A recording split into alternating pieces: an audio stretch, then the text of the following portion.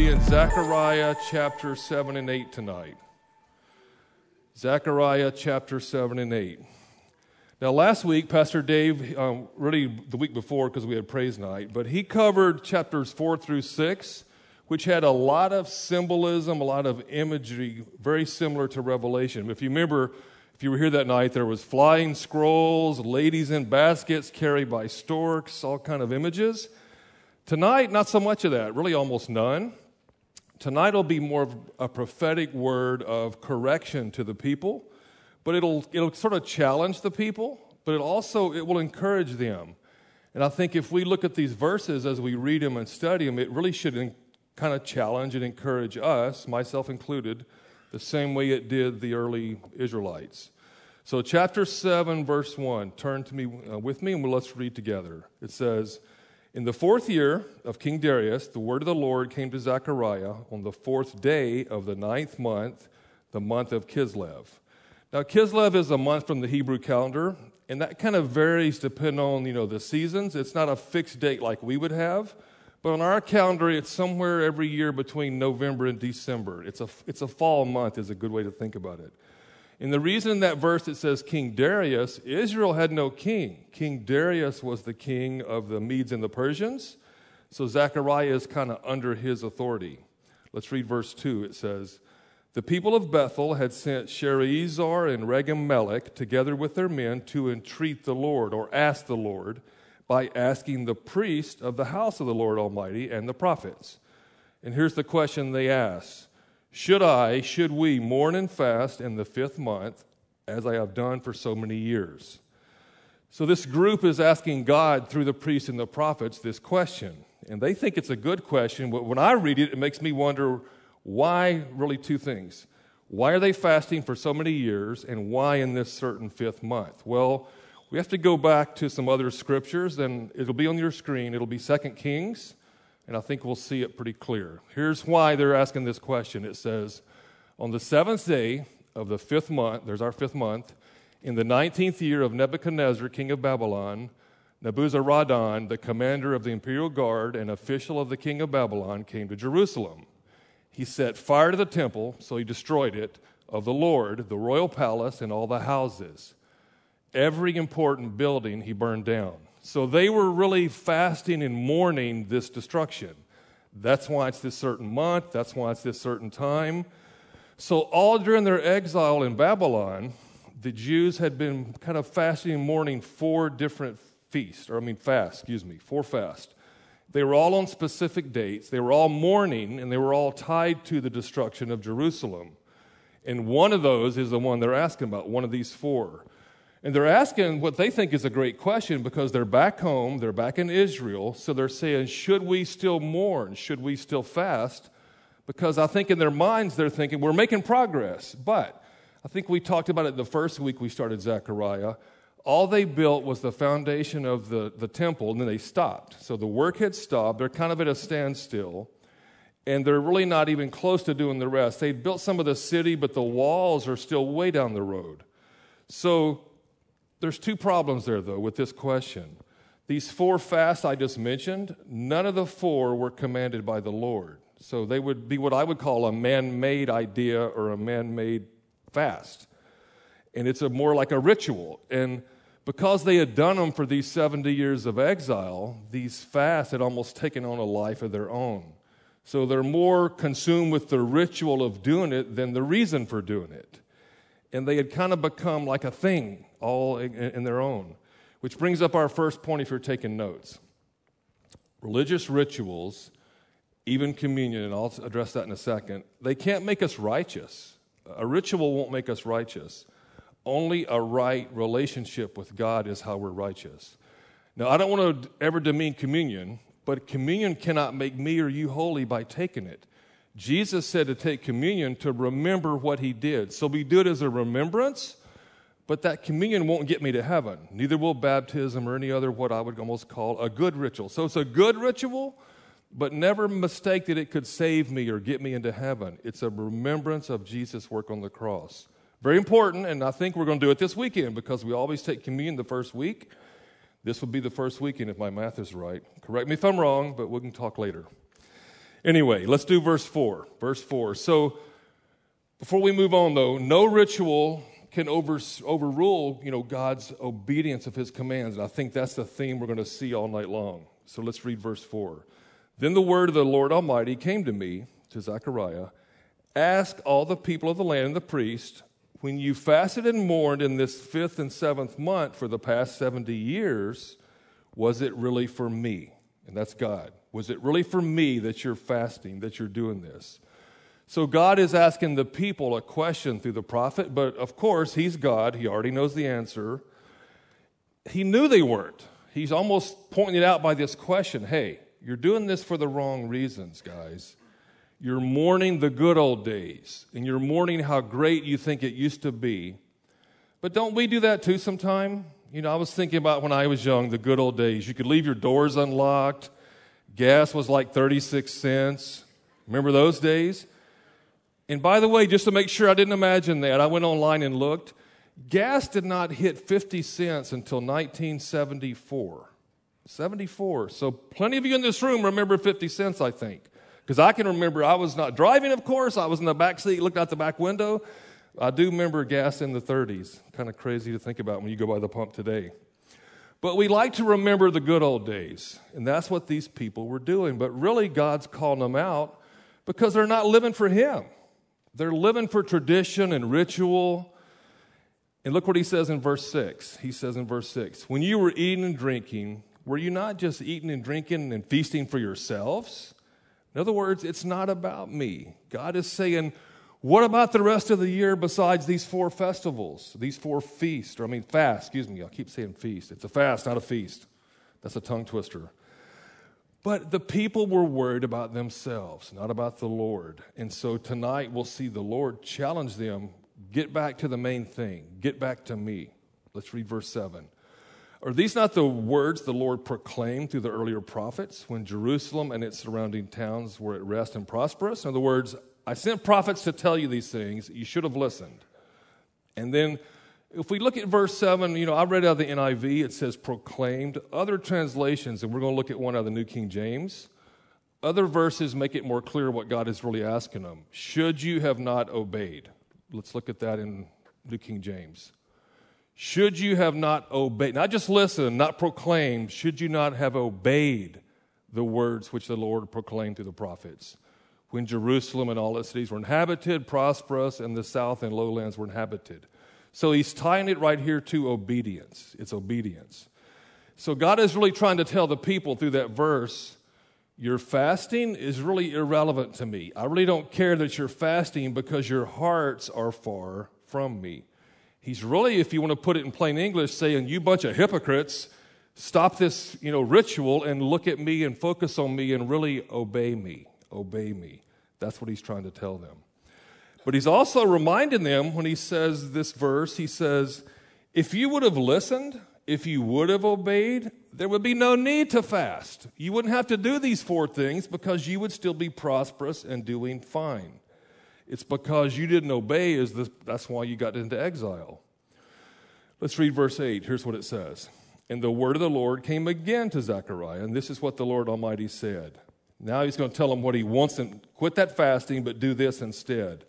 Administer true justice, show mercy and compassion to each other. So God is really telling them, I want your action, not your ritual. Start acting like me. Start acting like a believer in me. Which brings up our second point if you're taking notes. Christianity, it's really not a one-time event. It's not an external event especially. It's an internal change of heart. That's why he tells the people, true justice, love each other, show mercy, show compassion. Where's your internal new self? I don't care about your fasting and your ritual. But they're not getting it. Then he tells them in verse 10, he even takes it a step further, because apparently this is what they were doing. When you read this, you can almost backward engineer what they weren't doing, because verse 10 says, do not oppress the widow or the fatherless. So they must have been doing that. The foreigner or the poor. Do not plot evil against each other. So God is really saying to them, and really to us tonight, behave well all year. not just on these 4 fasts. Show kindness, show mercy, show compassion. But the people weren't doing that. And really, if you track down kind of the root cause of why they were behaving badly, this bad behavior that's sort of mentioned in verse 10, it goes back to they had a bad relationship. If we don't have a right relationship with the Lord, that was our point earlier, we're going to have bad behavior. And the people had it. And really, I would make the case they became Babylonian. You know, they were living in Babylon all those 70 years. Babylon had gotten into their system, and they were acting Babylonian. Kind of like what we would call, Babylon's always a picture of the world system. They were acting like the world outside our doors out there. But there was a pattern of disobedience. Let's look in verse 11. Here's what it says. They refused to pay attention. That was their first problem. They stubbornly turned their backs, and they covered their ears. So it's really a progression. So the first thing they do, they start tuning God out. They don't actively do anything, but they kind of just quit listening is a good way to imagine it. You can almost imagine them starting. Any of us have children, we know what that looks like, don't we? When your kids tune you out as a parent. Trust me, I know exactly what that looks like. But the second thing, look, they actually turned away. They turned their backs to the Lord. So now they've ramped it up a notch. The third thing they do is they don't quit listening, they cover their ears. They actively disobey. It's a progression. But look what happens. Look what the 4th stage is. We'll see the 4th stage of disobedience in the 12th verse. Let's read 12. It says, they did it. They made their hearts as hard as flint and would not listen to the law, the scriptures, or to the words the Lord Almighty had sent by his Spirit through the earlier prophets. So they quit listening to the scrolls being read. They quit listening to the prophets that were giving warnings. And look what the result is, the last part of 12. So the Lord Almighty was very angry. That's what got them into exile over and over. They had a pattern of disobedience. They would go into exile. They would behave a little better. Then they'd go into exile again. They kept messing up. But God keeps forgiving them, and we'll see that toward the end of tonight. But the people ended up at a place they never planned on being. They became hard-hearted. It really says they caused it on their own. But it was a gradual progression, and that's usually how it works. And here's what I mean by that. None of us, we don't wake up one day and say, you know what? I'm going to be hard-hearted today. I'm just going to quit obeying the Lord. It's usually when you talk to people that's happened to, and at one point in my life, I walked away from God. It's usually a gradual progression. You don't just instantly say, I'm done. It's a gradual, and here's how it looks usually. One week you say, you know what, I'm really tired, I don't think I'll go to church. And so you skip. A couple of more weeks go by, maybe you're down to now once a month. You turn around, next thing you know, you're coming every 6 months. You look around again, now you're only here Christmas and Easter, kind of when it's convenient. It's a gradual progression. That's exactly what they did. That's exactly what we can do if we're not careful. Because Satan is very sneaky. He's smart. He knows if he tells you, hey, Dave, just abandon God today. I'm not going to do that. But if he can deceive me by telling me I'm tired, it's too much trouble, it's raining, whatever the reason is, I'm not going to church, it's a gradual pattern of disobedience. And years ago, I heard this illustration. It's not mine. Let me make that real clear. But it's a good illustration to kind of drive home this point. Did you know that you can boil a frog alive? And that's really a true thing. I'm not making this up.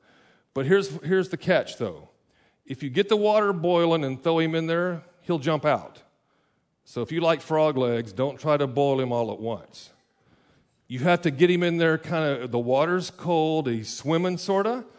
You start it on low, you turn it to medium, turn it to high. Believe it or not, he'll just cook because he doesn't realize he's dying. Neither do we when we quit following the Lord gradually. We don't realize we're spiritually dying. It's a great analogy of what Satan does to us. He tricks us, he deceives us, he just slowly pulls us away, and it can be the most innocent of things. You know, maybe your thing, you love to go fishing. Do you know Satan can use fishing to pull you away from the Lord? Nothing against fishing, by the way. Don't get mad at me and send me a bunch of emails. long as you come to church when you're not fishing. In other words, you cannot trade one for the other. And unfortunately, when I give this kind of analogy, I've got a friend I know that he used to be here a lot, but over the years, he's always fishing on Sunday, and he really doesn't have time in his mind for the Lord because that's a great fishing day. But he didn't mean to do that. He didn't wake up and say, I'm going to just abandon the Lord and fish all the time. It was a slow, gradual process, just like that frog on the stove. So be careful. It brings up our next point if you're taking notes. Point number 3. We can never stop moving forward. Because here's what Satan will tell us. Oh, it's okay. You're just going to kind of pause. But look at that point. You really don't stop. You go backwards. That's why we use the term sometimes backsliding. You ever heard backsliding? This is kind of the principle behind it. If you're not moving forward or growing, you're really going backwards. You're losing ground. And Satan just tells you, no, you're just kind of on pause. You're at a standstill. It's okay. You still believe in God. You still got your Bible.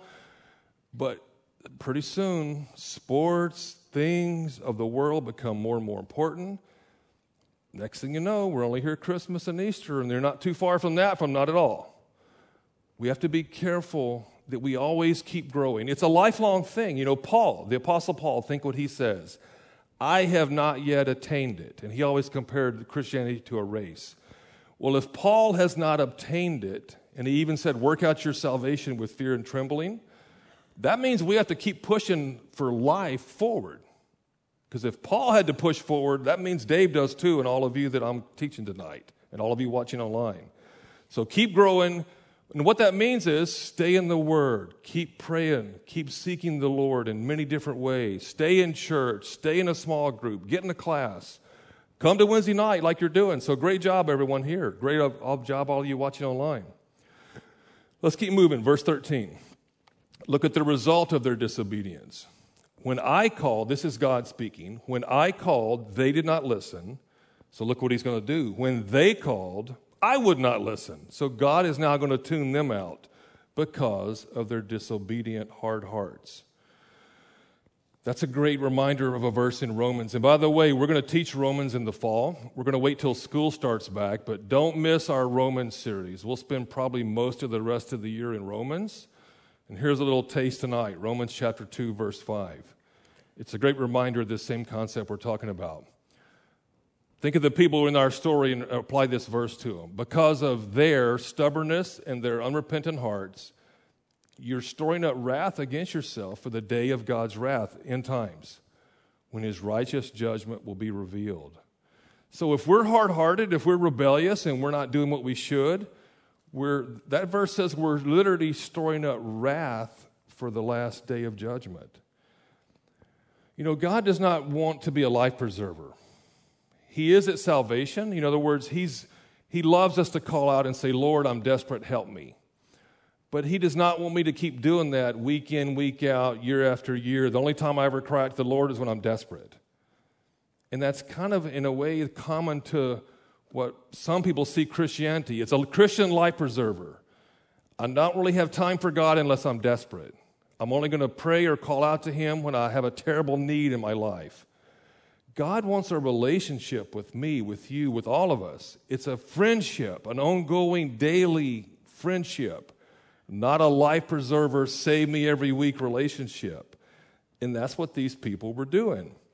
But He will save you that way at salvation. I don't want to gloss that over either. So He is a life preserver. He's ready to save you just like that at salvation, and we'll give you a chance at the end of the night to do that. Let's keep reading, verse 14. So now God's going to do something. He says, I scattered them with a whirlwind among all the nations. In other words, allowed them to go into exile where they were strangers. The land they left behind them was so desolate, no one traveled through it. And by the way, at one time it was a rich, fertile farmland.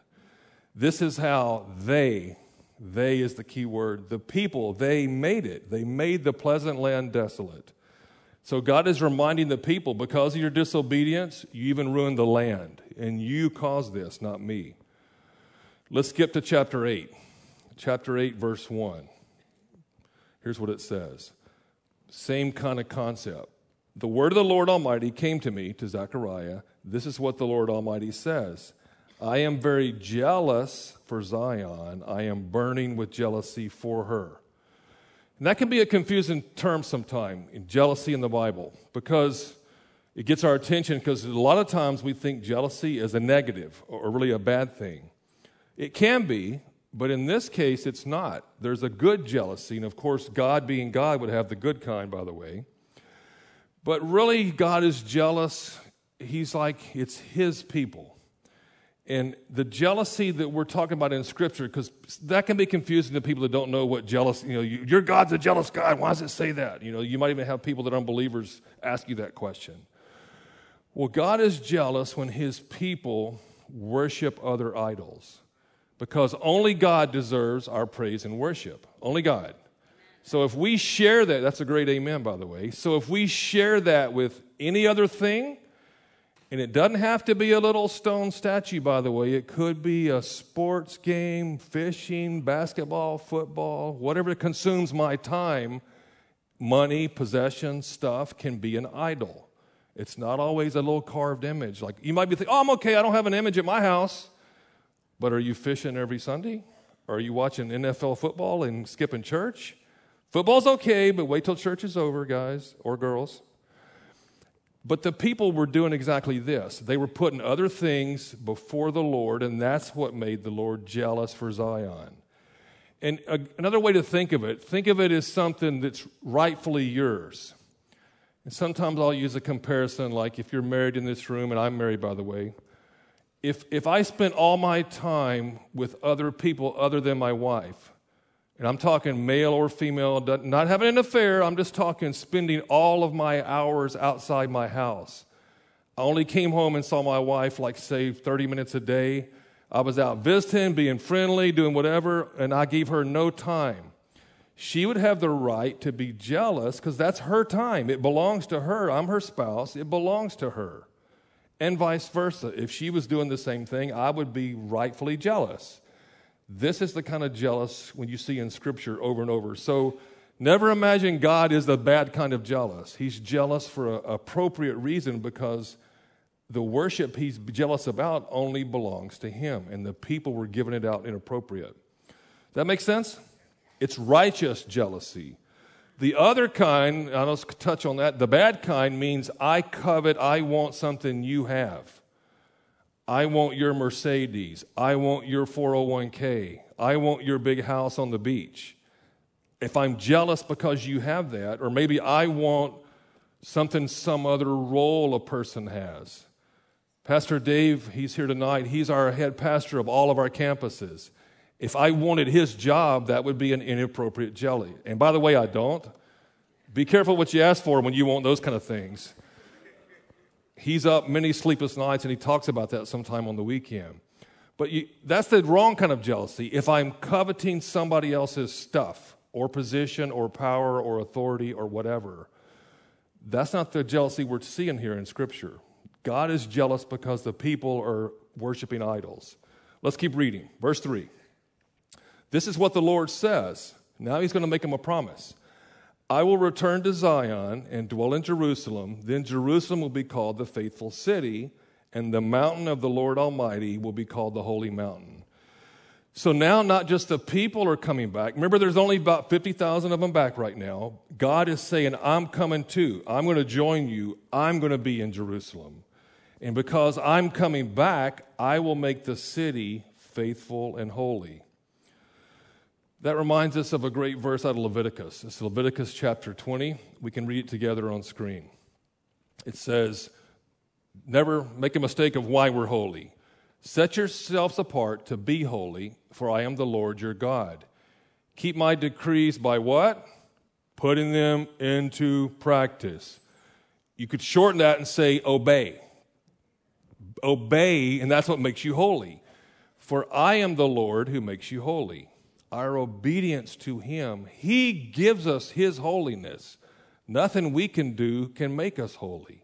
It's only by His power given to us.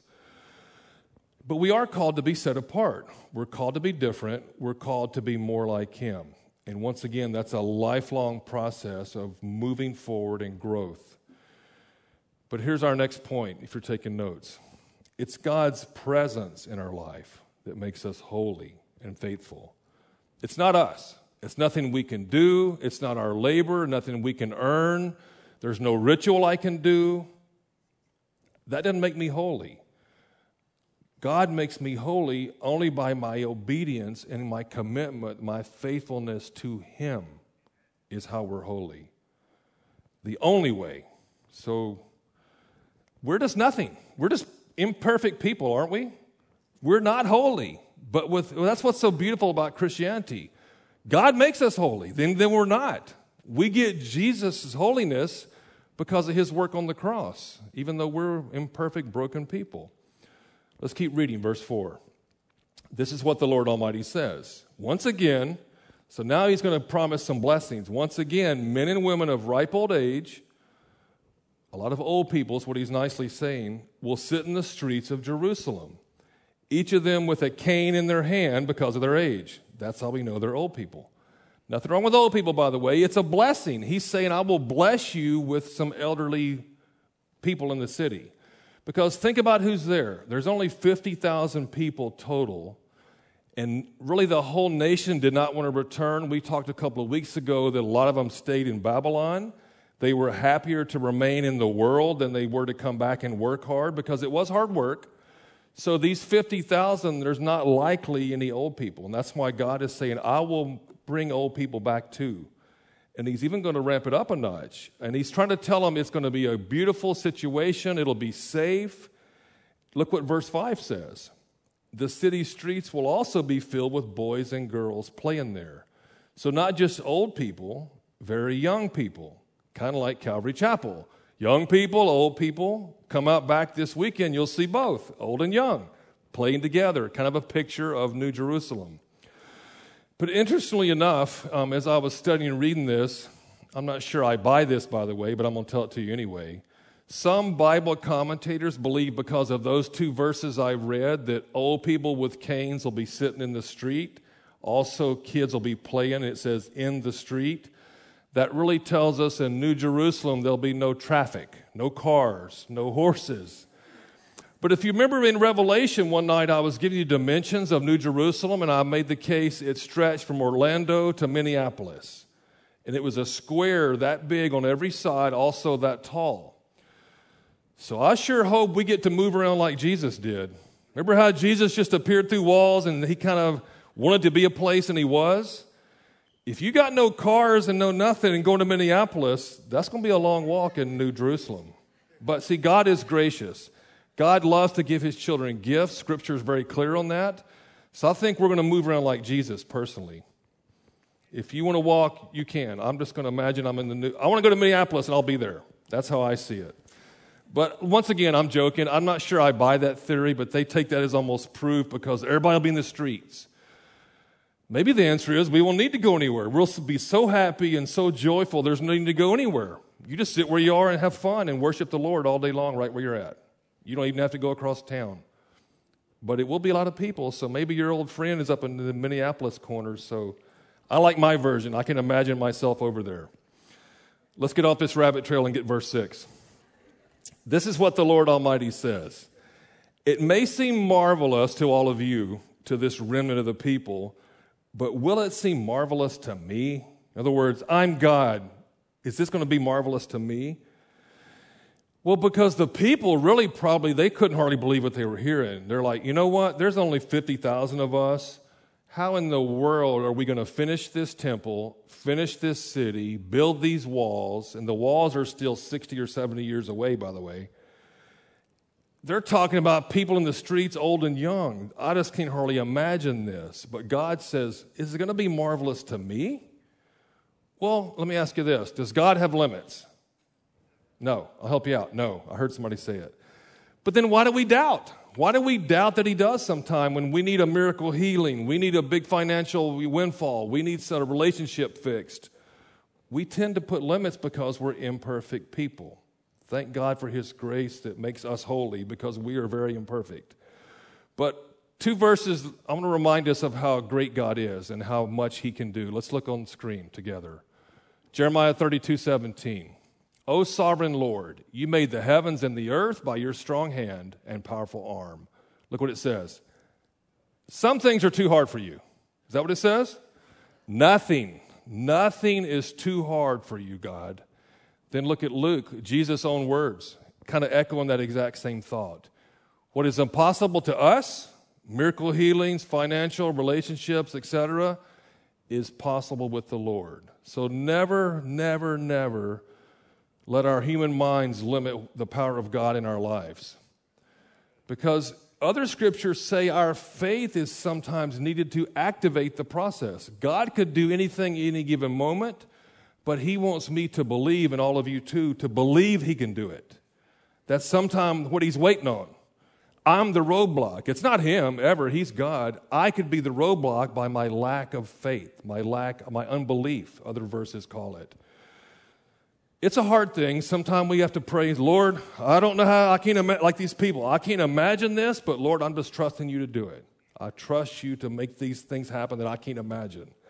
That's how we should be. Verse 7.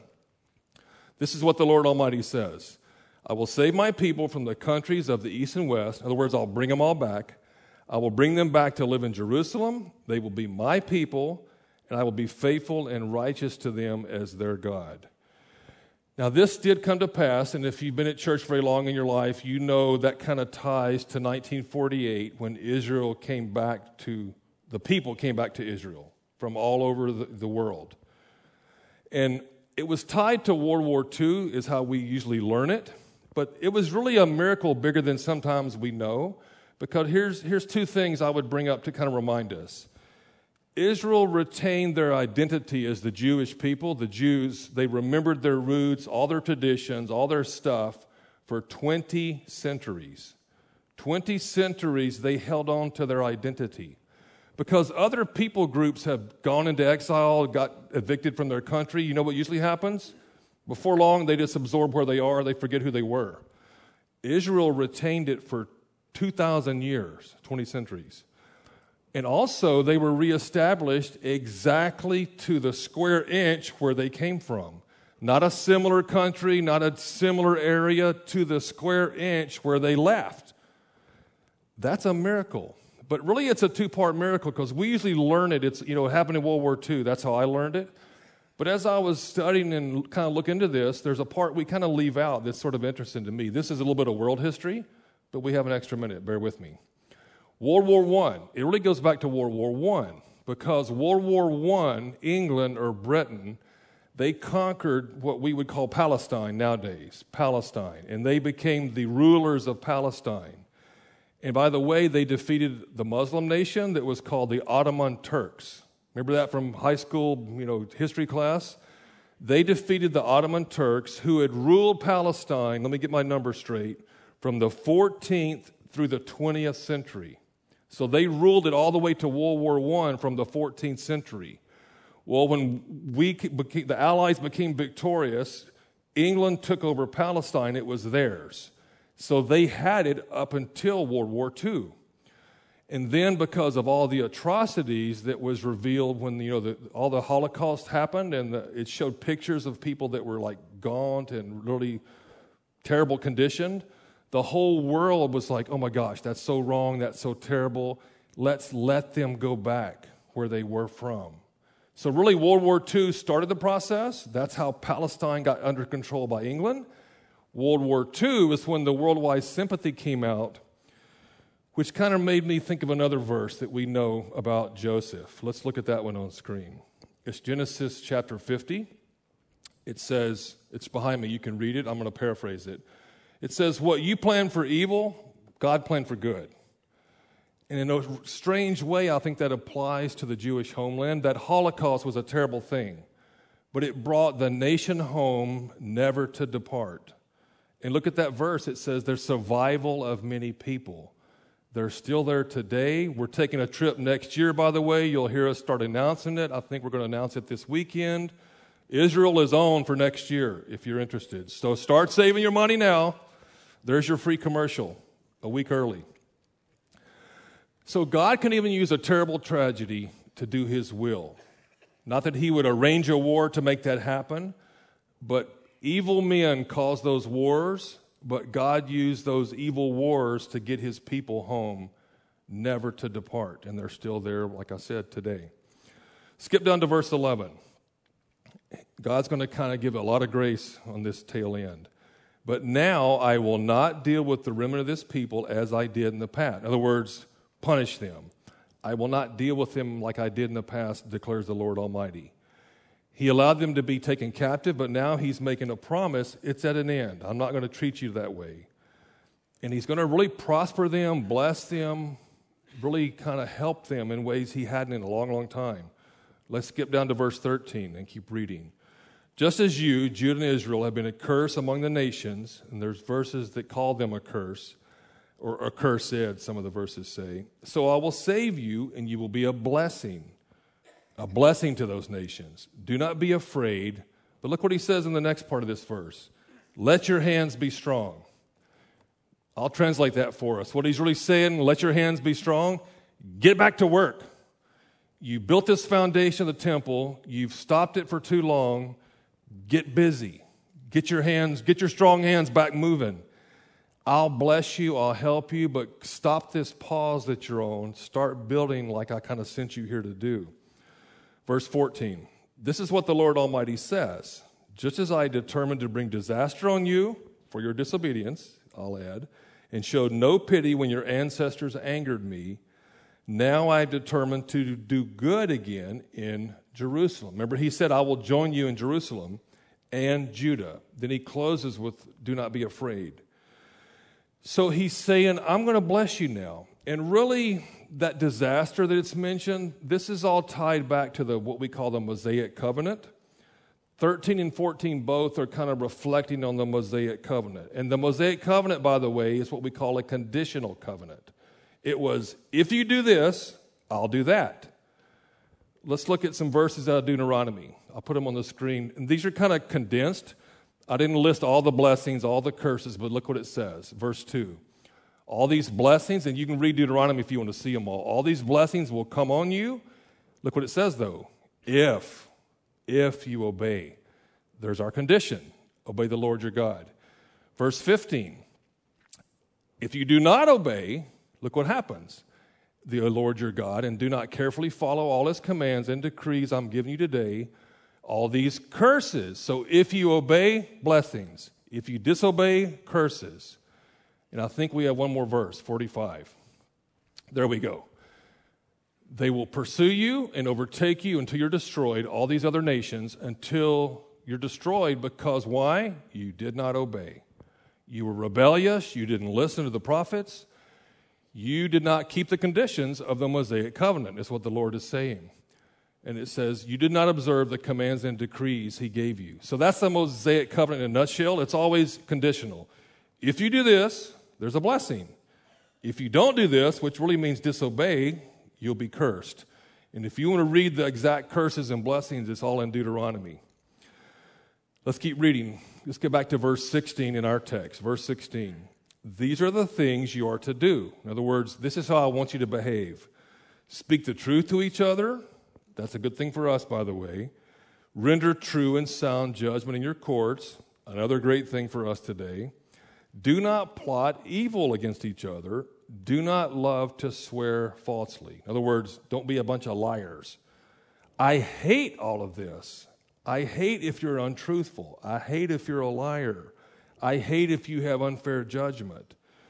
So you can kind of roll that all together and make it simple. And here's what I wrote. Love the truth. Speak the truth. And here's the most important one. Live the truth. We have to live our lives as truthful people. Our word is our bond. If we're always exaggerating, always lying, we're untruthful, people don't want to be our friends, do they? If we're like that. We've probably all had a friend in our lives like that, and you just can't really count on those kind of people. You might kind of allow them to be your casual friend, but they're not the one you're going to call when you're in trouble or need something, because their word is not really valid. They're not truthful people at heart. God is telling us tonight through these verses, be people of truth. Let your word mean what it says. Stand on my word is what he's really saying. Because this is the real truth, is it not? This is the truth. We know it. Which brings up our fifth point if you're taking notes. God's truth is constant. It's not variable, in other words. It is definitely not adaptable to culture or public opinion.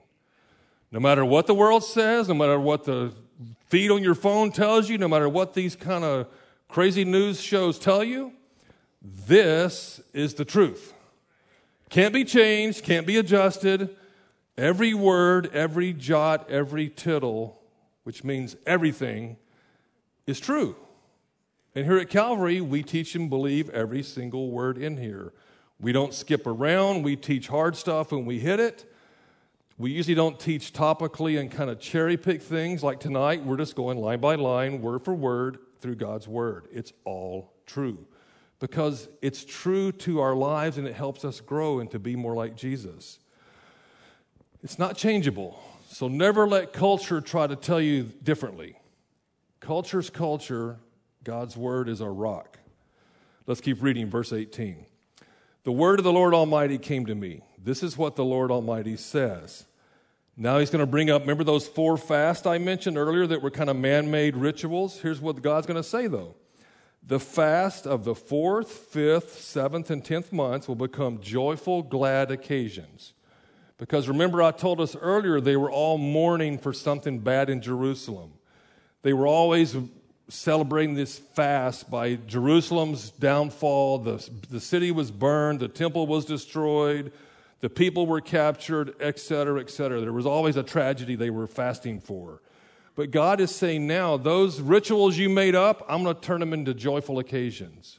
I'm going to fix all those things you were mourning because in the New Jerusalem, it's going to be back. It's going to be better than it was. And in the end times, we get the best of all Jerusalem that's biggest from here to Minneapolis. But it connects back with that verse we read in the first part of tonight, verse 2. It's their mindset almost. They were in the mindset of sadness, mourning, and missing those good old days. But God is telling them, I'm going to restore that, and you're going to be joyful on those same exact fasts. That same thought is kind of echoed by David in Psalms 30. Let's look at that one together on screen. Here's what it says. And you know this verse because we sing it sometime. This is David. Just imagine all the tragedy David had. But he says, you have turned my mourning into joyful dancing. Don't worry, Shane and Jimmy aren't going to dance next week. It's okay. But they will be joyful. And so will all of you and me. All of our worship team is joyful. But if they dance, we'd be distracted, wouldn't we? And my wife would tell you, don't let Dave dance whatever you do. It would be probably horrific if I did. If you don't believe me, ask Donna. But let's keep reading. Joyful dancing, you've taken my clothes of mourning and clothed me with joy. So God's just promising the people what you saw as a horrible disaster is going to be now a joyful occasion. I'm going to fix it. Let's read what he says in verse 20. He's even going to make it even a better blessing in verse 20. This is what the Lord Almighty says. Many people and the inhabitants of many cities will yet come. In other words, come to Jerusalem. And the inhabitants of one city will go to another and say, let us go at once to entreat or seek, to seek the Lord and seek the Lord Almighty. I myself, I'm going. Let's all go to Jerusalem and seek the Lord. And these are many nations. In other words, these are non-Jews. Then it says in 22, many people and powerful nations will come to Jerusalem to seek the Lord Almighty and to entreat him. Now, once again, this was probably very hard for the hearers of Zechariah to even imagine. Because remember, there's only 50,000 of them back right now. So they're saying, are you kidding me? We can't even get our own people to come back here. They're all over in Babylon. How in the world are many nations and all these unbelievers going to come to Jerusalem? Well, really, it's a picture of end times. If you were here back in Revelation, remember how nations will come, every knee will bow, every tongue will confess Jesus is Lord. This is a picture of what New Jerusalem, the new heaven, the new earth will look like. The entire world will come to Jerusalem and seek the Lord. There's no other choice. Because if you don't want to do that, you're going to the lake of fire, a place you definitely don't want to be. It's option 1, seek the Lord, worship the Lord. Option 2, go away forever. Verse 23, we're almost done. This is what the Lord Almighty says. In those days, 10 people, and don't get hung up on 10, it's just a number, 10 people from all languages and all nations, it's symbolic of all nations, will take firm hold of one Jew. More on that in a second. One Jew by the hem of his robe and say, let us go with you, because we have heard that God is with you. So once again, a picture of end times, but it's also a picture of Jesus. Think of this one Jew as being Jesus. It says many nations, these 10 people will grab the hem of one Jew. It's the hem of salvation. If you grab onto Jesus' robe, you're saved. It's a picture of the world being saved through one Jew, which the one Jew is Jesus. But really, another thing I want to bring up before we close, in that same verse it says, we hear God is with you. We hear God is with you. So the question is, how does that apply to me? How does that apply to all of us? Do people hear or imagine or know that God is with us? In other words, do they see Jesus in me, in you? That's a great self-examination. Only you know that answer, but your friends might know it. I'll help you out with that one. My friends might know it too. This is for me as well as it is to you. Do people see Jesus in us? That's a great question to go home and think about tonight. Let's look at a verse in Matthew before we close. It kind of echoes the same thought. Look what it says. And we know this verse. Neither do people light a lamp and put it under a bowl. In other words, you can't hide your light of Jesus. Instead, they put it on a stand, and it gives light to everyone in the house, everyone in Brevard County, everyone in Florida, everyone nationwide. In the same way, let your light shine before others, so they may see your good deeds that glorify the Father. In other words, so they would see Jesus in how I behave, how you behave, how we as Christians, Christ followers, behave. Because here's our final thought, and then we'll pray. And here's a kind of a sobering thought to me in some ways.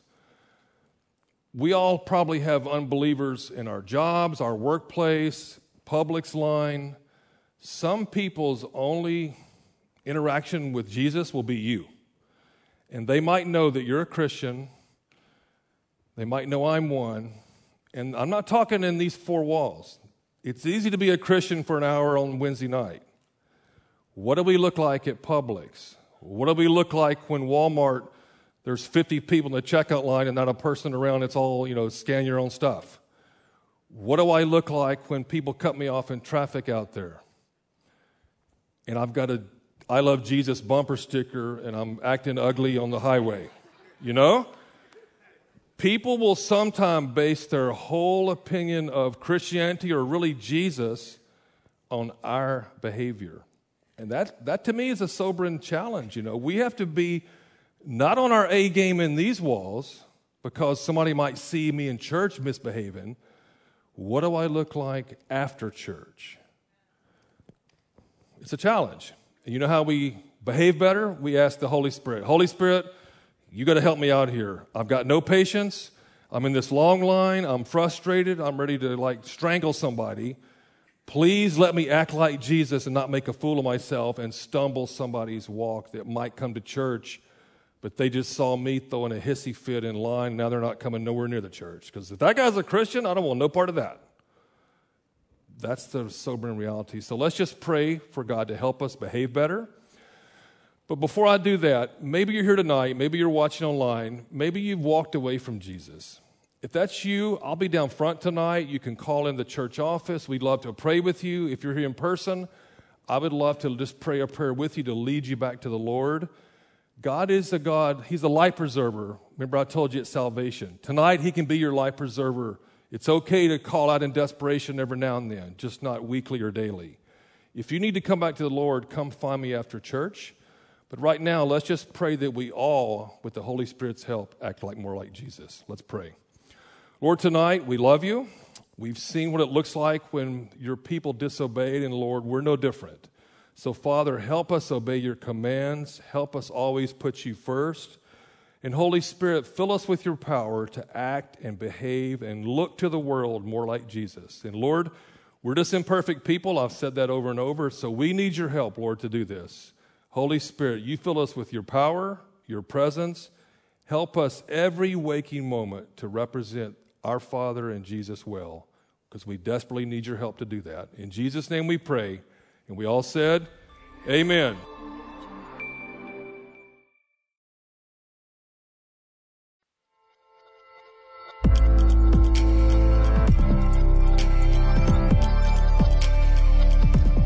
We're going to be in Zechariah Chapters 7 and 8 tonight. Zechariah Chapters 7 and 8.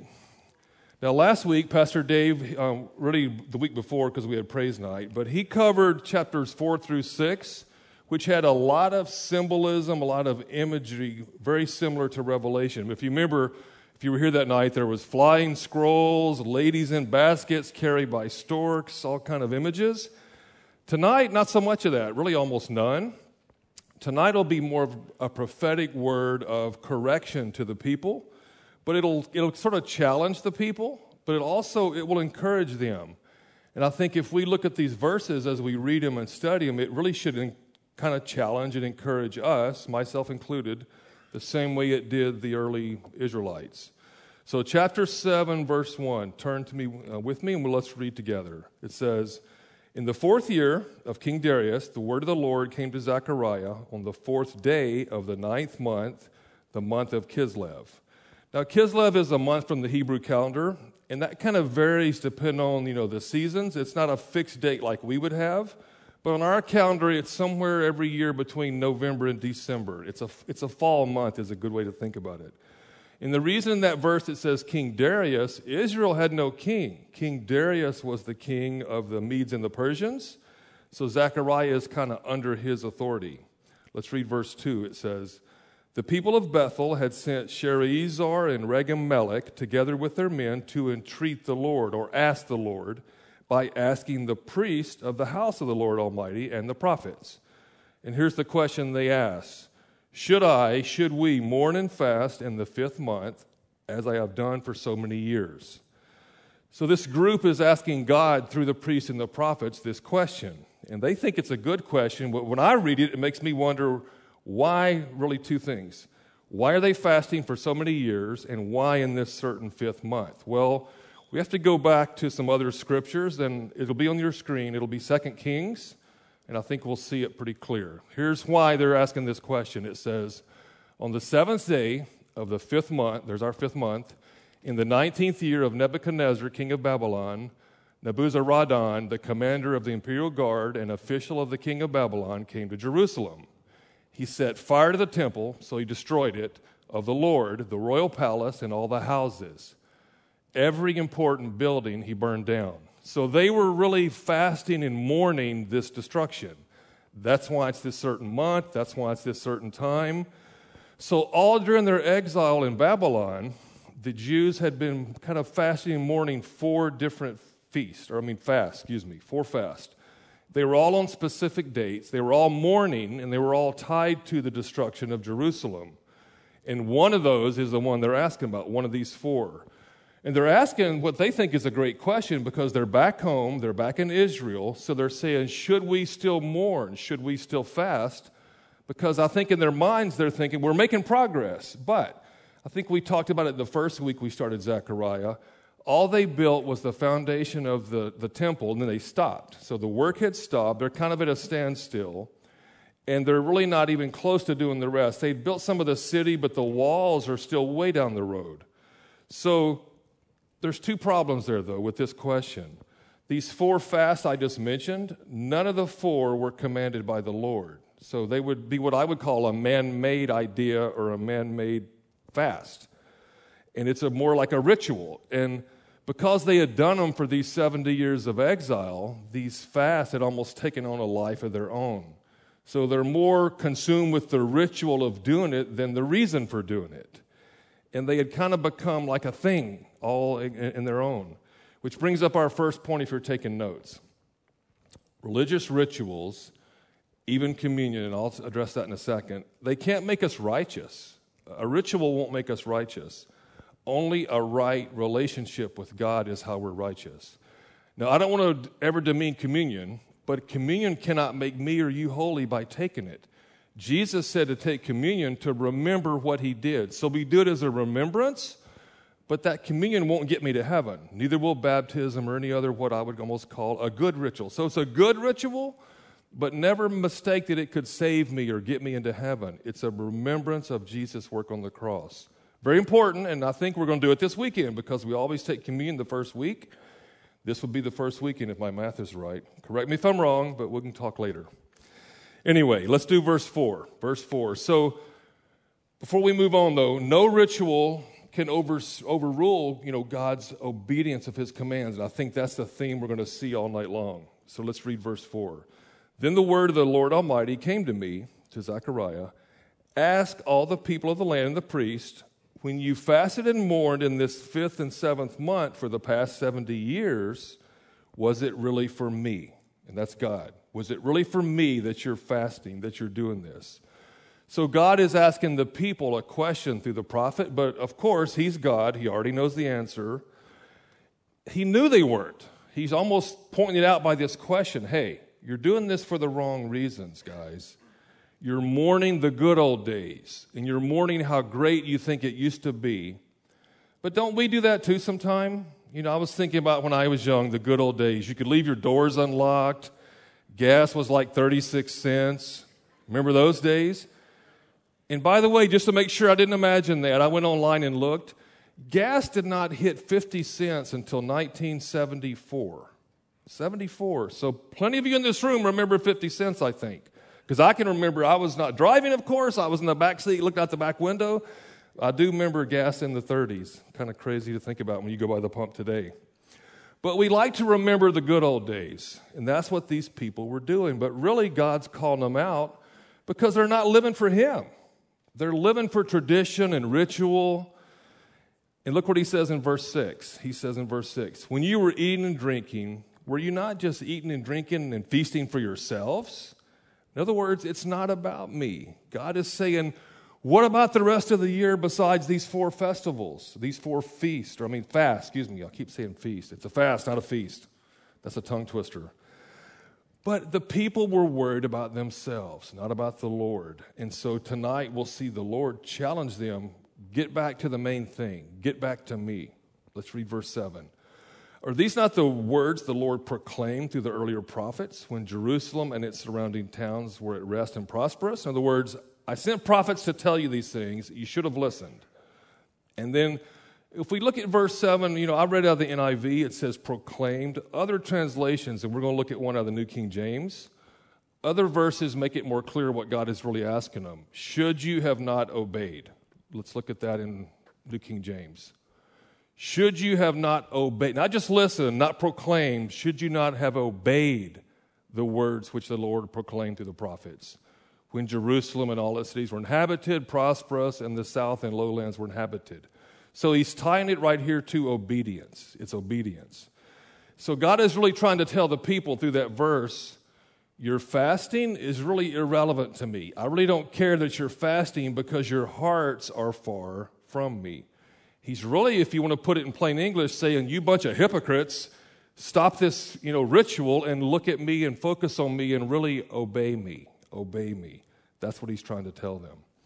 But he's also reminding them when he says this verse, he says, if you would have listened, if you would have obeyed, there would be no need to fast. You wouldn't have to do these 4 things because you would still be prosperous and doing fine. It's because you didn't obey, that's why you got into exile. Let's read verse 8. Here's what it says. And the word of the Lord came again to Zechariah, and this is what the Lord Almighty said. Now he's going to tell him what he wants, and quit that fasting, but do this instead. Administer true justice, show mercy and compassion to each other. So God is really telling them, I want your action, not your ritual.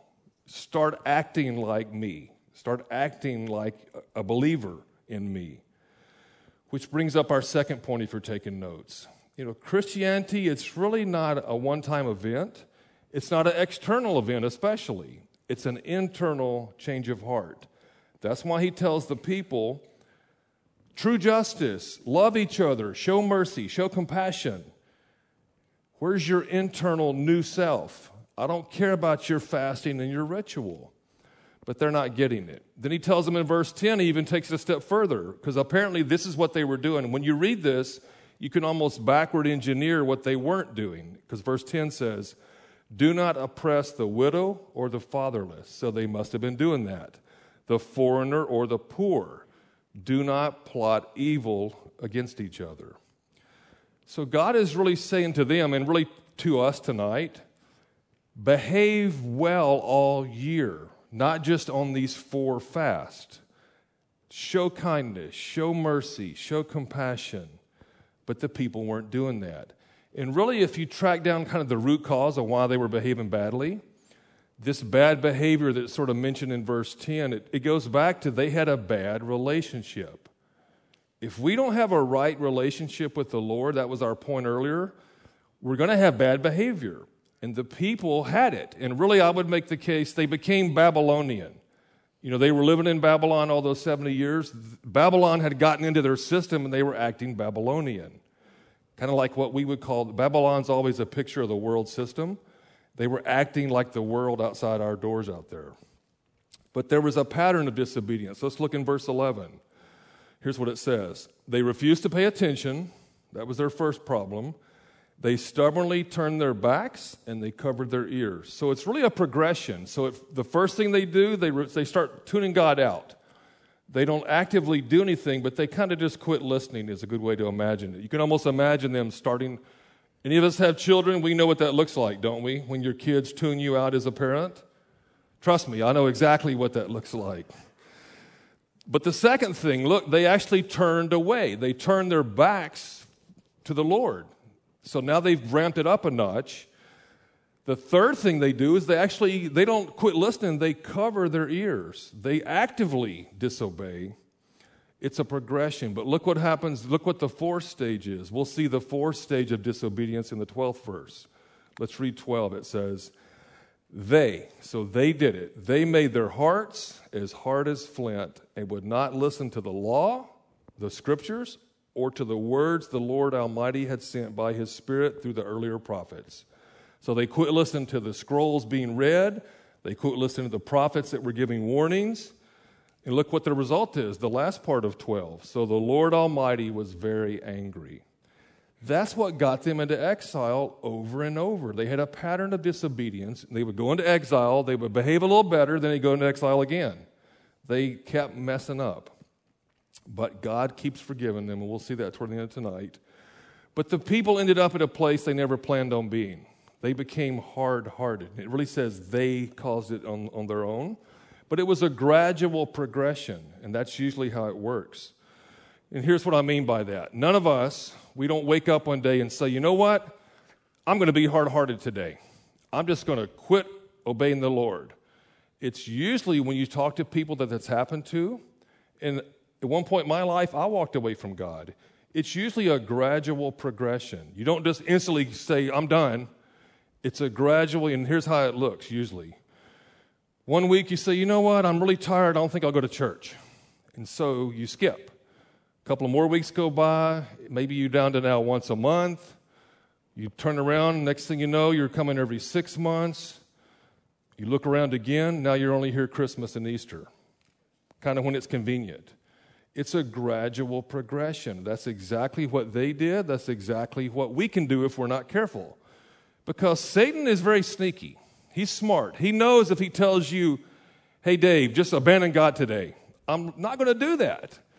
But if he can deceive me by telling me I'm tired, it's too much trouble, it's raining, whatever the reason is, I'm not going to church, it's a gradual pattern of disobedience. And years ago, I heard this illustration. It's not mine. Let me make that real clear.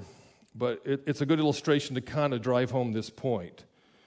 Did you know that you can boil a frog alive? And that's really a true thing. I'm not making this up. But here's the catch, though. If you get the water boiling and throw him in there, he'll jump out. So if you like frog legs, don't try to boil him all at once. You have to get him in there kind of, the water's cold, he's swimming sort of. You start it on low, you turn it to medium, turn it to high. Believe it or not, he'll just cook because he doesn't realize he's dying. Neither do we when we quit following the Lord gradually. We don't realize we're spiritually dying. It's a great analogy of what Satan does to us. He tricks us, he deceives us, he just slowly pulls us away, and it can be the most innocent of things. You know, maybe your thing, you love to go fishing. Do you know Satan can use fishing to pull you away from the Lord? Nothing against fishing, by the way. Don't get mad at me and send me a bunch of emails. Long as you come to church when you're not fishing. In other words, you cannot trade one for the other. And unfortunately, when I give this kind of analogy, I've got a friend I know that he used to be here a lot, but over the years, he's always fishing on Sunday, and he really doesn't have time in his mind for the Lord because that's a great fishing day. But he didn't mean to do that. He didn't wake up and say, I'm going to just abandon the Lord and fish all the time. It was a slow, gradual process, just like that frog on the stove. So be careful. It brings up our next point if you're taking notes. Point number 3. We can never stop moving forward. Because here's what Satan will tell us. Oh, it's okay. You're just going to kind of pause. But look at that point. You really don't stop. You go backwards. That's why we use the term sometimes backsliding. You ever heard backsliding? This is kind of the principle behind it. If you're not moving forward or growing, you're really going backwards. You're losing ground. And Satan just tells you, no, you're just kind of on pause. You're at a standstill. It's okay. You still believe in God. You still got your Bible. But pretty soon, sports, things of the world become more and more important. Next thing you know, we're only here Christmas and Easter, and they're not too far from that, from not at all. We have to be careful that we always keep growing. It's a lifelong thing. You know, Paul, the Apostle Paul, think what he says. I have not yet attained it. And he always compared Christianity to a race. Well, if Paul has not obtained it, and he even said, work out your salvation with fear and trembling, that means we have to keep pushing for life forward. Because if Paul had to push forward, that means Dave does too, and all of you that I'm teaching tonight, and all of you watching online. So keep growing. And what that means is stay in the Word, keep praying, keep seeking the Lord in many different ways. Stay in church, stay in a small group, get in a class. Come to Wednesday night like you're doing. So great job, everyone here. Great job, all of you watching online. Let's keep moving. Verse 13. Look at the result of their disobedience. When I called, this is God speaking, when I called, they did not listen. So look what he's going to do. When they called, I would not listen. So God is now going to tune them out because of their disobedient hard hearts. That's a great reminder of a verse in Romans. And by the way, we're going to teach Romans in the fall. We're going to wait till school starts back, but don't miss our Romans series. We'll spend probably most of the rest of the year in Romans. And here's a little taste tonight, Romans chapter 2, verse 5. It's a great reminder of this same concept we're talking about.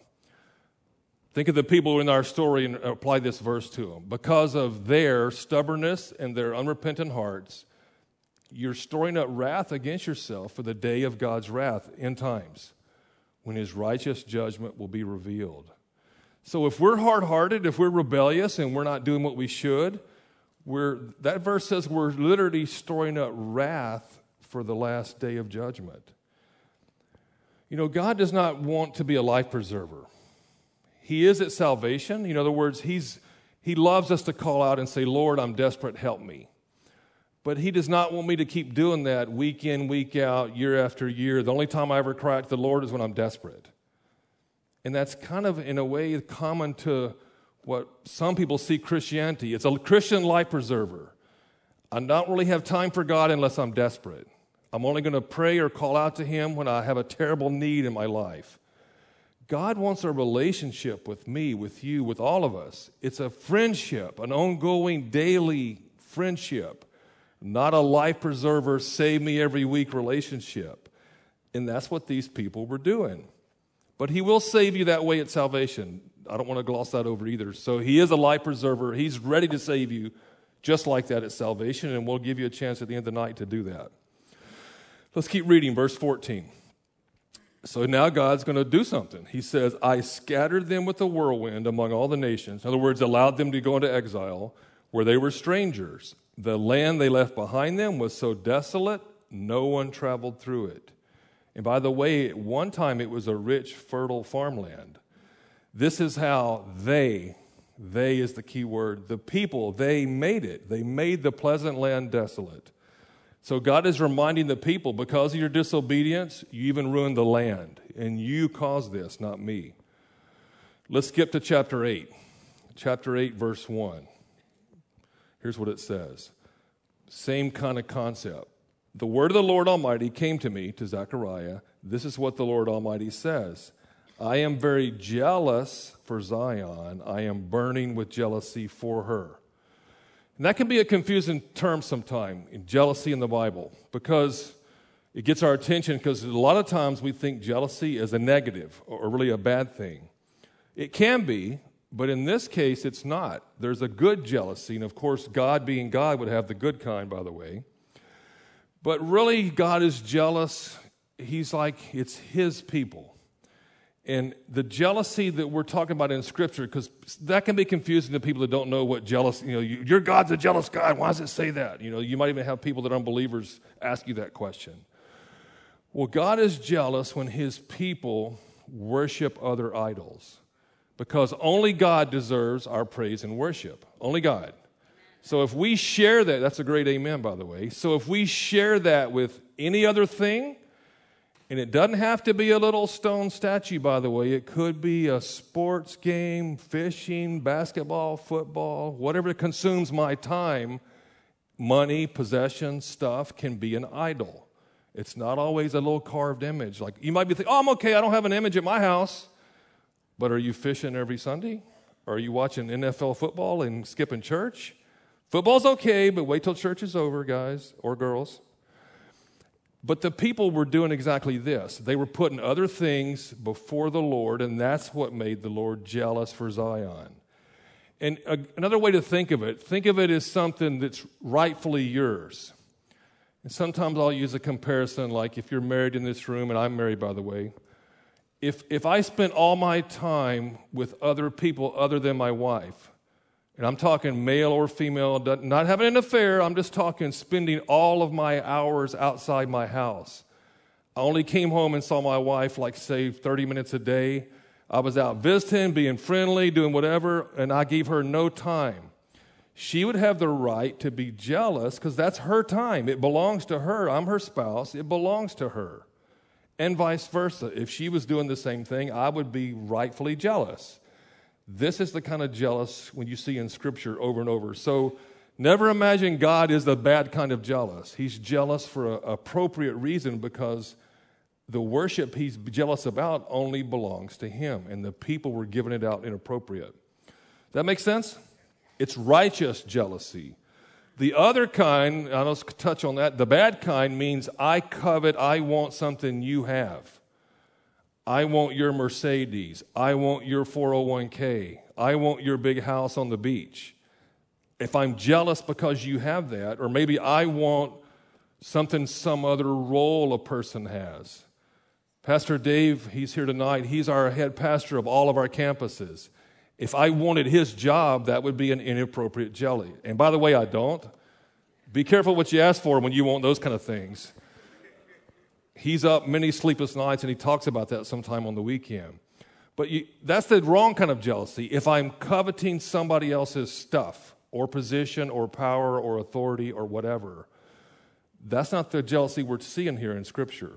God is jealous because the people are worshiping idols. Let's keep reading. Verse 3. This is what the Lord says. Now He's going to make him a promise. I will return to Zion and dwell in Jerusalem. Then Jerusalem will be called the faithful city, and the mountain of the Lord Almighty will be called the holy mountain.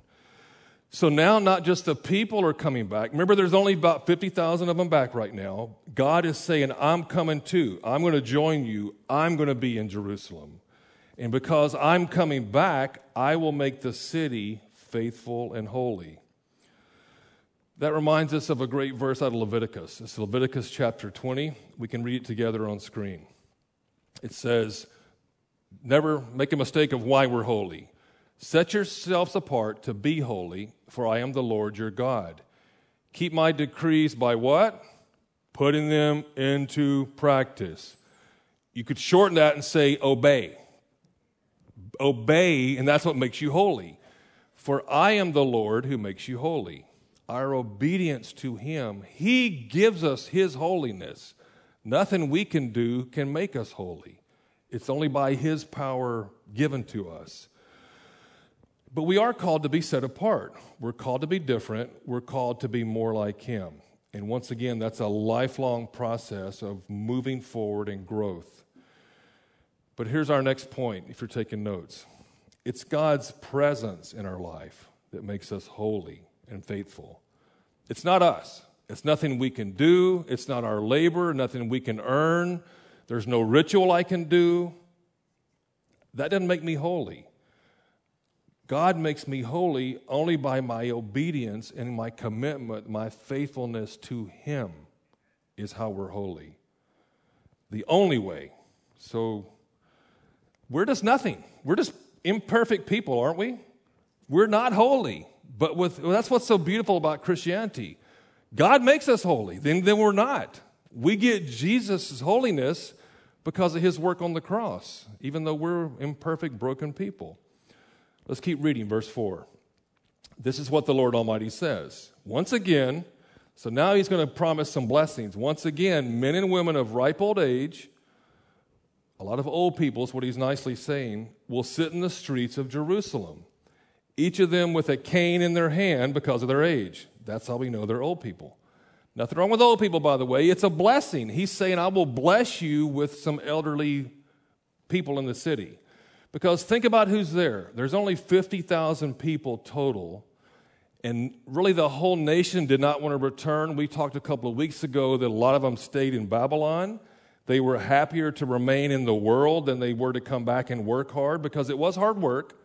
So these 50,000, there's not likely any old people, and that's why God is saying, I will bring old people back too. And he's even going to ramp it up a notch. And he's trying to tell them it's going to be a beautiful situation. It'll be safe. Look what verse 5 says. The city streets will also be filled with boys and girls playing there. So not just old people, very young people, kind of like Calvary Chapel. Young people, old people, come out back this weekend. You'll see both, old and young, playing together, kind of a picture of New Jerusalem. But interestingly enough, as I was studying and reading this, I'm not sure I buy this, by the way, but I'm going to tell it to you anyway. Some Bible commentators believe because of those two verses I read that old people with canes will be sitting in the street. Also, kids will be playing, and it says in the street. That really tells us in New Jerusalem there'll be no traffic, no cars, no horses. But if you remember in Revelation one night, I was giving you dimensions of New Jerusalem, and I made the case it stretched from Orlando to Minneapolis. And it was a square that big on every side, also that tall. So I sure hope we get to move around like Jesus did. Remember how Jesus just appeared through walls and he kind of wanted to be a place, and he was? If you got no cars and no nothing and going to Minneapolis, that's going to be a long walk in New Jerusalem. But see, God is gracious. God loves to give his children gifts. Scripture is very clear on that. So I think we're going to move around like Jesus personally. If you want to walk, you can. I'm just going to imagine I want to go to Minneapolis and I'll be there. That's how I see it. But once again, I'm joking. I'm not sure I buy that theory, but they take that as almost proof because everybody will be in the streets. Maybe the answer is we won't need to go anywhere. We'll be so happy and so joyful, there's no need to go anywhere. You just sit where you are and have fun and worship the Lord all day long right where you're at. You don't even have to go across town. But it will be a lot of people, so maybe your old friend is up in the Minneapolis corner. So I like my version. I can imagine myself over there. Let's get off this rabbit trail and get verse 6. This is what the Lord Almighty says. It may seem marvelous to all of you, to this remnant of the people, but will it seem marvelous to me? In other words, I'm God. Is this going to be marvelous to me? Well, because the people really probably, they couldn't hardly believe what they were hearing. They're like, you know what? There's only 50,000 of us. How in the world are we going to finish this temple, finish this city, build these walls? And the walls are still 60 or 70 years away, by the way. They're talking about people in the streets, old and young. I just can't hardly imagine this. But God says, is it going to be marvelous to me? Well, let me ask you this. Does God have limits? No. I'll help you out. No. I heard somebody say it. But then why do we doubt? Why do we doubt that he does sometime when we need a miracle healing, we need a big financial windfall, we need a relationship fixed? We tend to put limits because we're imperfect people. Thank God for his grace that makes us holy because we are very imperfect. But 2 verses, I'm going to remind us of how great God is and how much he can do. Let's look on the screen together. Jeremiah 32:17. O sovereign Lord, you made the heavens and the earth by your strong hand and powerful arm. Look what it says. Some things are too hard for you. Is that what it says? Nothing is too hard for you, God. Then look at Luke, Jesus' own words, kind of echoing that exact same thought. What is impossible to us, miracle healings, financial, relationships, etc., is possible with the Lord. So never let our human minds limit the power of God in our lives. Because other scriptures say our faith is sometimes needed to activate the process. God could do anything at any given moment, but he wants me to believe, and all of you too, to believe he can do it. That's sometimes what he's waiting on. I'm the roadblock. It's not him ever. He's God. I could be the roadblock by my lack of faith, my unbelief, other verses call it. It's a hard thing. Sometimes we have to pray, Lord, I don't know how, like these people, I can't imagine this, but Lord, I'm just trusting you to do it. I trust you to make these things happen that I can't imagine. That's how we should be. Verse 7. This is what the Lord Almighty says. I will save my people from the countries of the east and west. In other words, I'll bring them all back. I will bring them back to live in Jerusalem. They will be my people, and I will be faithful and righteous to them as their God. Now, this did come to pass, and if you've been at church very long in your life, you know that kind of ties to 1948 when the people came back to Israel from all over the world. And it was tied to World War II, is how we usually learn it. But it was really a miracle bigger than sometimes we know, because here's 2 things I would bring up to kind of remind us. Israel retained their identity as the Jewish people. The Jews, they remembered their roots, all their traditions, all their stuff for 20 centuries. 20 centuries they held on to their identity. Because other people groups have gone into exile, got evicted from their country, you know what usually happens? Before long, they just absorb where they are, they forget who they were. Israel retained it for 2,000 years, 20 centuries. And also, they were reestablished exactly to the square inch where they came from. Not a similar country, not a similar area, to the square inch where they left. That's a miracle. But really, it's a 2-part miracle because we usually learn it. It happened in World War II. That's how I learned it. But as I was studying and kind of look into this, there's a part we kind of leave out that's sort of interesting to me. This is a little bit of world history, but we have an extra minute. Bear with me. World War I. It really goes back to World War I because World War I, England or Britain, they conquered what we would call Palestine nowadays, Palestine, and they became the rulers of Palestine. And by the way, they defeated the Muslim nation that was called the Ottoman Turks. Remember that from high school, history class? They defeated the Ottoman Turks who had ruled Palestine, let me get my numbers straight, from the 14th through the 20th century. So they ruled it all the way to World War I from the 14th century. Well, when the Allies became victorious, England took over Palestine. It was theirs. So they had it up until World War II. And then because of all the atrocities that was revealed when all the Holocaust happened, and it showed pictures of people that were like gaunt and really terrible conditioned, the whole world was like, oh my gosh, that's so wrong, that's so terrible. Let's let them go back where they were from. So really World War II started the process. That's how Palestine got under control by England. World War II is when the worldwide sympathy came out, which kind of made me think of another verse that we know about Joseph. Let's look at that one on screen. It's Genesis chapter 50. It says, it's behind me, you can read it. I'm going to paraphrase it. It says, what you planned for evil, God planned for good. And in a strange way, I think that applies to the Jewish homeland. That Holocaust was a terrible thing, but it brought the nation home never to depart. And look at that verse. It says there's survival of many people. They're still there today. We're taking a trip next year, by the way. You'll hear us start announcing it. I think we're going to announce it this weekend. Israel is on for next year, if you're interested. So start saving your money now. There's your free commercial, a week early. So God can even use a terrible tragedy to do his will. Not that he would arrange a war to make that happen, but evil men cause those wars, but God used those evil wars to get his people home, never to depart. And they're still there, like I said, today. Skip down to verse 11.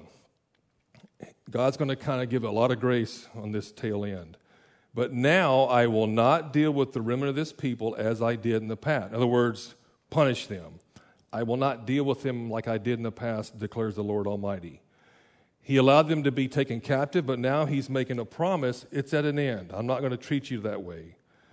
And he's going to really prosper them, bless them, really kind of help them in ways he hadn't in a long, long time. Let's skip down to verse 13 and keep reading. Just as you, Judah and Israel, have been a curse among the nations, and there's verses that call them a curse, or accursed, some of the verses say, so I will save you, and you will be a blessing to those nations. Do not be afraid. But look what he says in the next part of this verse. Let your hands be strong. I'll translate that for us. What he's really saying, let your hands be strong. Get back to work. You built this foundation of the temple. You've stopped it for too long. Get busy. Get your strong hands back moving. I'll bless you, I'll help you, but stop this pause that you're on. Start building like I kind of sent you here to do. Verse 14, this is what the Lord Almighty says. Just as I determined to bring disaster on you for your disobedience, I'll add, and showed no pity when your ancestors angered me, now I've determined to do good again in Jerusalem. Remember, he said, I will join you in Jerusalem and Judah. Then he closes with, do not be afraid. So he's saying, I'm going to bless you now. And really, that disaster that it's mentioned, this is all tied back to what we call the Mosaic covenant. 13 and 14 both are kind of reflecting on the Mosaic covenant. And the Mosaic covenant, by the way, is what we call a conditional covenant. It was, if you do this, I'll do that. Let's look at some verses out of Deuteronomy. I'll put them on the screen. And these are kind of condensed. I didn't list all the blessings, all the curses, but look what it says. Verse 2. All these blessings, and you can read Deuteronomy if you want to see them all these blessings will come on you. Look what it says, though. If you obey. There's our condition. Obey the Lord your God. Verse 15. If you do not obey, look what happens. The Lord your God, and do not carefully follow all his commands and decrees I'm giving you today, all these curses. So if you obey, blessings. If you disobey, curses. And I think we have one more verse, 45. There we go. They will pursue you and overtake you until you're destroyed, all these other nations, until you're destroyed because why? You did not obey. You were rebellious. You didn't listen to the prophets. You did not keep the conditions of the Mosaic covenant, is what the Lord is saying. And it says, you did not observe the commands and decrees he gave you. So that's the Mosaic covenant in a nutshell. It's always conditional. If you do this, there's a blessing. If you don't do this, which really means disobey, you'll be cursed. And if you want to read the exact curses and blessings, it's all in Deuteronomy. Let's keep reading. Let's get back to verse 16 in our text. Verse 16. These are the things you are to do. In other words, this is how I want you to behave. Speak the truth to each other. That's a good thing for us, by the way. Render true and sound judgment in your courts. Another great thing for us today. Do not plot evil against each other. Do not love to swear falsely. In other words, don't be a bunch of liars. I hate all of this. I hate if you're untruthful. I hate if you're a liar. I hate if you have unfair judgment. So you can kind of roll that all together and make it simple. And here's what I wrote. Love the truth. Speak the truth. And here's the most important one. Live the truth. We have to live our lives as truthful people. Our word is our bond. If we're always exaggerating, always lying, we're untruthful, people don't want to be our friends, do they? If we're like that. We've probably all had a friend in our lives like that, and you just can't really count on those kind of people. You might kind of allow them to be your casual friend, but they're not the one you're going to call when you're in trouble or need something, because their word is not really valid. They're not truthful people at heart. God is telling us tonight through these verses, be people of truth. Let your word mean what it says. Stand on my word is what he's really saying. Because this is the real truth, is it not? This is the truth. We know it. Which brings up our fifth point if you're taking notes. God's truth is constant. It's not variable, in other words. It is definitely not adaptable to culture or public opinion. No matter what the world says, no matter what the feed on your phone tells you, no matter what these kind of crazy news shows tell you, this is the truth. Can't be changed, can't be adjusted. Every word, every jot, every tittle, which means everything, is true. And here at Calvary, we teach and believe every single word in here. We don't skip around. We teach hard stuff when we hit it. We usually don't teach topically and kind of cherry pick things like tonight. We're just going line by line, word for word, through God's word. It's all true because it's true to our lives and it helps us grow and to be more like Jesus. It's not changeable. So never let culture try to tell you differently. Culture's culture. God's word is our rock. Let's keep reading verse 18. The word of the Lord Almighty came to me. This is what the Lord Almighty says. Now he's going to bring up, remember those 4 fasts I mentioned earlier that were kind of man-made rituals? Here's what God's going to say, though. The fast of the 4th, 5th, 7th, and 10th months will become joyful, glad occasions. Because remember, I told us earlier they were all mourning for something bad in Jerusalem. They were always celebrating this fast by Jerusalem's downfall. The city was burned, the temple was destroyed, the people were captured, etc., etc. There was always a tragedy they were fasting for. But God is saying now, those rituals you made up, I'm going to turn them into joyful occasions. I'm going to fix all those things you were mourning because in the new Jerusalem, it's going to be back. It's going to be better than it was. And in the end times, we get the best of all Jerusalem that's biggest from here to Minneapolis. But it connects back with that verse we read in the first part of tonight, verse 2. It's their mindset almost. They were in the mindset of sadness, mourning, and missing those good old days. But God is telling them, I'm going to restore that, and you're going to be joyful on those same exact fasts. That same thought is kind of echoed by David in Psalms 30. Let's look at that one together on screen. Here's what it says. And you know this verse because we sing it sometime. This is David. Just imagine all the tragedy David had. But he says, you have turned my mourning into joyful dancing. Don't worry, Shane and Jimmy aren't going to dance next week. It's okay. But they will be joyful. And so will all of you and me. All of our worship team is joyful. But if they dance, we'd be distracted, wouldn't we? And my wife would tell you, don't let Dave dance whatever you do. It would be probably horrific if I did. If you don't believe me, ask Donna. But let's keep reading. Joyful dancing, you've taken my clothes of mourning and clothed me with joy. So God's just promising the people, what you saw as a horrible disaster is going to be now a joyful occasion. I'm going to fix it. Let's read what he says in verse 20. He's even going to make it even a better blessing in verse 20. This is what the Lord Almighty says. Many people and the inhabitants of many cities will yet come. In other words, come to Jerusalem. And the inhabitants of one city will go to another and say, let us go at once to entreat or seek, to seek the Lord and seek the Lord Almighty. I myself, I'm going. Let's all go to Jerusalem and seek the Lord. And these are many nations. In other words, these are non-Jews. Then it says in 22, many people and powerful nations will come to Jerusalem to seek the Lord Almighty and to entreat him. Now, once again, this was probably very hard for the hearers of Zechariah to even imagine. Because remember, there's only 50,000 of them back right now. So they're saying, are you kidding me? We can't even get our own people to come back here. They're all over in Babylon. How in the world are many nations and all these unbelievers going to come to Jerusalem? Well, really, it's a picture of end times. If you were here back in Revelation, remember how Nations will come, every knee will bow, every tongue will confess Jesus is Lord. This is a picture of what New Jerusalem, the new heaven, the new earth will look like. The entire world will come to Jerusalem and seek the Lord. There's no other choice. Because if you don't want to do that, you're going to the lake of fire, a place you definitely don't want to be. It's option 1, seek the Lord, worship the Lord. Option 2, go away forever. Verse 23, we're almost done.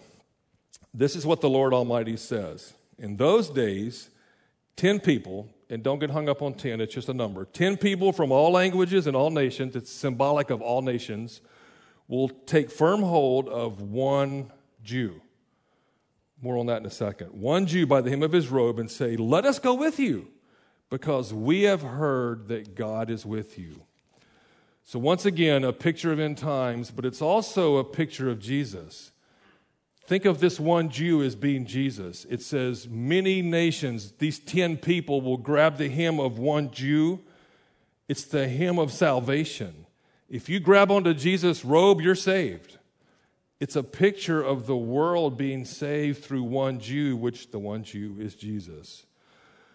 But really, another thing I want to bring up before we close, in that same verse it says, we hear God is with you. We hear God is with you. So the question is, how does that apply to me? How does that apply to all of us? Do people hear or imagine or know that God is with us? In other words, do they see Jesus in me, in you? That's a great self-examination. Only you know that answer, but your friends might know it. I'll help you out with that one. My friends might know it too. This is for me as well as it is to you. Do people see Jesus in us? That's a great question to go home and think about tonight. Let's look at a verse in Matthew before we close. It kind of echoes the same thought. Look what it says. And we know this verse. Neither do people light a lamp and put it under a bowl. In other words, you can't hide your light of Jesus. Instead, they put it on a stand, and it gives light to everyone in the house, everyone in Brevard County, everyone in Florida, everyone nationwide. In the same way, let your light shine before others, so they may see your good deeds that glorify the Father. In other words, so they would see Jesus in how I behave, how you behave, how we as Christians, Christ followers, behave. Because here's our final thought, and then we'll pray. And here's a kind of a sobering thought to me in some ways. We all probably have unbelievers in our jobs, our workplace, Publix line. Some people's only interaction with Jesus will be you. And they might know that you're a Christian. They might know I'm one. And I'm not talking in these 4 walls. It's easy to be a Christian for an hour on Wednesday night. What do we look like at Publix? What do we look like when Walmart, there's 50 people in the checkout line and not a person around? It's all, scan your own stuff. What do I look like when people cut me off in traffic out there? And I've got a I Love Jesus bumper sticker and I'm acting ugly on the highway. People will sometimes base their whole opinion of Christianity or really Jesus on our behavior. And that to me is a sobering challenge. We have to be not on our A game in these walls because somebody might see me in church misbehaving. What do I look like after church? It's a challenge. And you know how we behave better? We ask the Holy Spirit. Holy Spirit, you got to help me out here. I've got no patience. I'm in this long line. I'm frustrated. I'm ready to strangle somebody. Please let me act like Jesus and not make a fool of myself and stumble somebody's walk that might come to church, but they just saw me throwing a hissy fit in line. Now they're not coming nowhere near the church. Because if that guy's a Christian, I don't want no part of that. That's the sobering reality. So let's just pray for God to help us behave better. But before I do that, maybe you're here tonight, maybe you're watching online, maybe you've walked away from Jesus. If that's you, I'll be down front tonight. You can call in the church office. We'd love to pray with you. If you're here in person, I would love to just pray a prayer with you to lead you back to the Lord. God is a God. He's a life preserver. Remember I told you it's salvation. Tonight, He can be your life preserver. It's okay to call out in desperation every now and then, just not weekly or daily. If you need to come back to the Lord, come find me after church. But right now, let's just pray that we all, with the Holy Spirit's help, act more like Jesus. Let's pray. Lord, tonight, we love you. We've seen what it looks like when your people disobeyed, and Lord, we're no different. So, Father, help us obey your commands. Help us always put you first. And Holy Spirit, fill us with your power to act and behave and look to the world more like Jesus. And Lord, we're just imperfect people. I've said that over and over. So we need your help, Lord, to do this. Holy Spirit, you fill us with your power, your presence. Help us every waking moment to represent our Father and Jesus well, because we desperately need your help to do that. In Jesus' name we pray. And we all said, amen.